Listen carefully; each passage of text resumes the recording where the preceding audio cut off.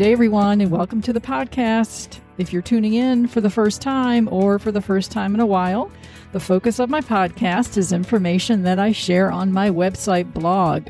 So how do you find my blog? From your favorite web browser, navigate to my website, www.copperrangellc.com, and click blog, which appears along the top of the landing page for my website. If you access my site on a mobile device, you probably know that if you click the three-line menu icon, which is usually in the upper right, you can get your options there. So my blog posts have the great photos behind the stories. You definitely want to make a stop to my webpage so you can check those out. It's free to view, it's free to read, it's free to listen. Also on my website, you can view all my images, you can learn about me, and you can keep up with my art show schedule. At my art shows, you'll find my work for purchase. It's a great way to shop my photography in person and meet me.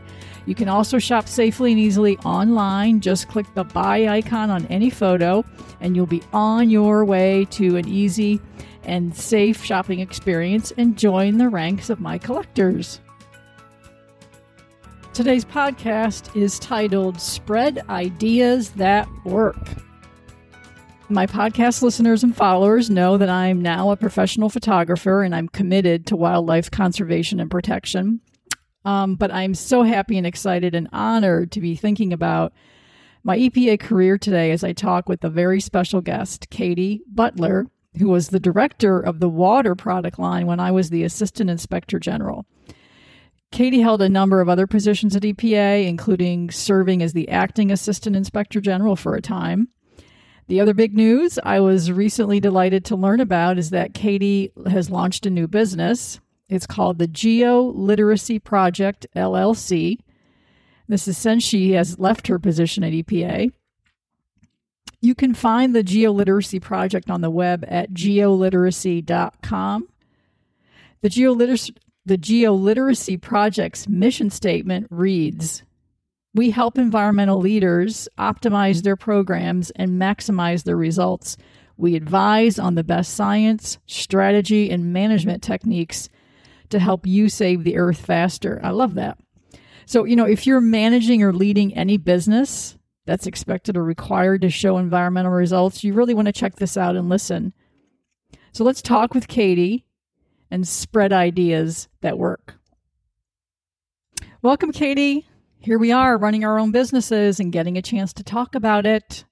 What led you to the Geoliteracy Project? Thank you, Carolyn, and I'm so excited to talk to you about this. It's great to see how life has brought us back together here. I actually owe much of my strategic thinking ability to learning from you on the job when you led the evaluation group in the OIG, so thank you for helping prepare me for this next step. So I created the Geoliteracy Project to help influence evidence-focused environmental programming to get better results. As you mentioned, I led the EPA Inspector General's Water Oversight Group previously, and that was truly a dream job for me. I love my colleagues there, and the work of overseeing EPA's Drinking Water and Clean Water Act projects was a perfect fit for my educational background and interests. But this summer, I decided I wanted to broaden my impact beyond EPA. So here's an example. As you know, I had the important responsibility of directing our oversight of the Flint, Michigan drinking water crisis. I had a remarkable team of true experts, and we had this important and opportunity and weighty responsibility to help EPA make sure the crisis wouldn't happen again in other towns. So we traveled to Flint and we hosted residents one-on-one to listen to their stories at the outset. And that was because this situation was really about people and families. And I felt pleased that we were able to give these residents a voice. Many of them had spoken up in the past and hadn't felt heard. We also dug deep into the history of drinking water in Flint. And as a result of all of the work that we did, EPA took several steps, including making changes to the lead and copper rule. And though there's a ways to go, I believe our work did help compel the agency to make positive changes. But a common theme in Flint and in all of my work in the OIG was that there was almost always data available to predict success or failure. In Flint, the state and the EPA had plenty of information showing that there might be issues developing from residents and from drinking water surveys. So something that happens outside of the government in the environmental field is that funders tend to like new shiny ideas. They want you to invent the next best mousetrap. So what I'm trying to do in the Geoliteracy Project is kind of pull in the opposite direction. I'm asking, can we get funders to provide resources for duplicating the proven strategies, the best strategies? So what I'm doing is blogging about data and evidence and talking to people about setting up monitoring and evaluation systems so they can make their programs more effective, and also helping people set up new programs that really plagiarize the most successful strategies out there. Such a valuable focus on what's working in environmental programs. So, Katie, how do you define geoliterate? Reading every issue of the National Geographic from cover to cover. No, I think to be geoliterate means to me that you can not only read the planet, knowing the names of the trees and the birds and the rock formations and such, but you can also understand the connections between them. In the discipline of geography, the common thread is place. So whether you're looking at disadvantaged communities, climate change impacts, urban planning, satellite data, citing a restaurant, the discipline of geography urges you to first ask about the important role that your specific spot on the globe plays. And, thinking this through, I think the Geoliteracy Project probably started when I was in college 25 years ago. As I started understanding the concept of ecology, how an ecosystem evolves over millennia so that the pieces all work in coordination to keep the system going, this helped me understand how the world worked in a consistent and meaningful way. I started giving talks to groups on campus about their connections to the natural environment and how they could take small steps to make less of an impact. So to me, interconnectedness is the basis of understanding in the world, and understanding the planet itself is geoliteracy. There are so many ways we can all lessen our impact on the planet. So, next question. What, Katie, should we know about the Geoliteracy Project? Well, the purpose of the company, of the Geoliteracy Project for me, is to really help people understand how the planet works and study how we can most effectively undo the damage we as humans have done. So that means an essential component is education-based, understanding and spreading the word about what works and what doesn't in the world of environmental programs. So I've set up the company so that it takes 3 paths to get environmental results. The first is strategy and evaluation, and this is consulting work to help people figure out what works and why, find ways to do more of that stuff that works.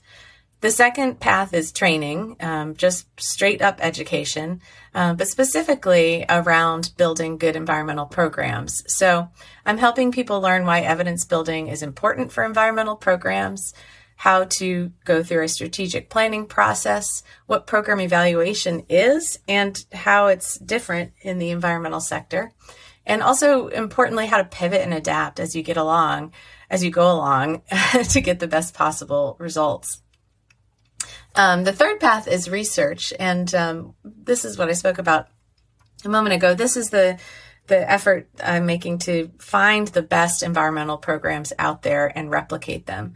So this involves me talking to a lot of people, reading a lot of articles, seeking things out in the news, having a lot of conversations about what environmental programs are working, what programs people are very proud of, and which ones have good evidence that they're making an impact, and then figuring out how we can replicate the best of those. So this last point on having evidence of impact, evidence of what works in environmental programs, such an important, very, very important issue and topic. I noticed on your website that you have an area where folks can submit actually success stories that looks like it helps feed this collection of knowledge that you're putting together on evidence of impact and what works. So that's a really terrific resource. So for those folks listening, if you have a success story in your environmental program, visit the Geoliteracy Project, and you can submit a success story. So Katie, next question. I'm obviously very familiar with the kinds of projects and certainly the challenges that you and we worked on at EPA. How did that influence the geoliteracy project? Well, our work at EPA is a very strong influence. Like I said, that really was my dream job. I loved that work, and I'm very proud of the things we accomplished when we were there. I believe that others out here, outside of the government, running environmental programs also need to get as good as they possibly can at succeeding. And I think that the skills I learned at EPA are a big part of the method to doing that. Our program evaluation program in the OIG was continually in flux, but one thing remained consistent throughout. We always wanted to get as close to learning the outcomes of EPA programs as we could. And that relentless focus on the result of a program, while it was frustrating to us and definitely to the people running the programs, it enabled us to identify the common characteristics of programs that did reach success. So I talked about the OIG work in Flint, and there are so many other examples of how the work at the EPA OIG taught me and ideally led to improvements in the EPA and, importantly, kept Congress informed about what works and what doesn't. Another important lesson that I take with me from the OIG that's applicable anywhere is that most people want to do the best thing. So the key for me is assuming that we share similar goals. In my case, saving the earth faster, and then finding the best ways to work together to achieve these. An example from this at the OIG was the work we did after Hurricanes Irma and Maria hit Puerto Rico and the U.S. Virgin Islands before they made landfall on the mainland. Everyone really saw tragic results from those hurricanes through the news, particularly on access to safe water and sanitation in Puerto Rico. There was a big problem of power outages that was connected to the safe water provision and sanitation. EPA at the time was extremely troubled by what had transpired. And so we went in and we were able to make an independent assessment of what happened and why the existing preparations, which were pretty extensive, were not sufficient in this case. And then we were able to work closely with EPA to identify new ways that EPA could support the small rural communities, particularly in Puerto Rico, and help them be more resilient when the next storm arrived. And I want to say this was hard-hitting independent oversight, but at the same time, we worked very hard to develop and maintain relationships with all the stakeholders we met so that we could all row the boat in the same direction, which in this case was toward better human health protection during the next storm. The EPA Office of Inspector General was often involved in doing oversight of EPA's responses to natural disasters or other environmental emergencies. I can recall from my years at the agency that they were all hard-hitting oversight, but also with a level of cooperation from the agency, who was, of course, motivated to ensure that those projects were handled properly. It's very important work. So, Katie, I know that you are a supporter of drone technology and the benefits it can provide. So I had to mention that I have a drone. It's a small recreational use only drone. And as you know, the FAA regs are a bit complex, as they should be, if you want to operate a drone for commercial use. So I'm sticking to recreational use for now. Someday I may do the commercial license. You know, drones are a lot of fun, and to my surprise, they bounce back very well from crashes, because I have crashed mine once or twice. Actually, you don't do that usually more than once or twice once you figure that out. But importantly, really importantly, drone mapping and monitoring can provide highly valuable data and information. What are your thoughts on drones? Well, this is exciting. I picked up my first drone during the pandemic lockdown, and I now have 4. Or actually, I have 3. I sold one. I did get my FAA license, and I do recommend it. I think knowing the FAA rules is valuable. People always ask questions when I'm out there with a drone, and it's also nice to be able to use the drone professionally when it makes sense. Another key here, another good tip, is the nicer the drone, the better the anti-collision package. So I also crashed one of my drones right off the bat, but my nicer drones just will not crash, luckily for me. I'm actually giving an overview talk at this year's American Evaluation Association meeting in November on using drones for environmental program evaluation. You might remember I studied satellite remote sensing when I was in my geography master's program. And my thesis for that program was about detecting changes in wetlands using Landsat data, which had an accuracy of, between 5 and 10 meters, basically. The amazing thing with drones is that whenever I put a drone up there, I'm basically flying my very own personal satellite with extraordinarily high resolution, like 2 centimeters. So drones you can put a multispectral camera on a drone or a thermal sensor on a drone and collect even more really high quality, high resolution, repeatable ecological information. And it's at a fraction of the cost and time and dollars of getting satellite information and doing that kind of an analysis. So actually, I have an example, which is from your neck of the woods, which is the Upper Potomac Riverkeeper. So Brent Walls, the riverkeeper up there, started experimenting with a drone to identify water pollution sources after a storm. They could see plumes of sediment moving down the river. He did some mapping and was collecting some other data. Well, it comes about that in April of this year, so just about 6 months ago, with help from the Environmental Integrity Project in DC, his work with his drone led to a settlement where the owners of a closed mill agreed to clean up the mill site, pay $650,000 in penalties and fines to the state of Maryland for pollution that came from the site, and pay $50,000 to Potomac Riverkeeper Network so they can conduct monitoring and sampling and make sure that the pollution from the site doesn't continue. It's a great example of using brand new technology to get actionable, in this case, legally sufficient environmental data. So impressed to hear you have your FAA drone license. That's not an easy thing. That's almost just like getting a pilot's license. So congratulations, Katie. And good luck with the talk at the upcoming AEA conference on drone technology. That's terrific. So 2 more questions for the podcast today. One, you just launched your company a few months ago. Can you share any perspective on what your clients are striving for? Well, I am just getting started, so I know this may change over time. The folks I'm currently working with are looking for 2 major things for their environmental work: strategic direction and better environmental impact.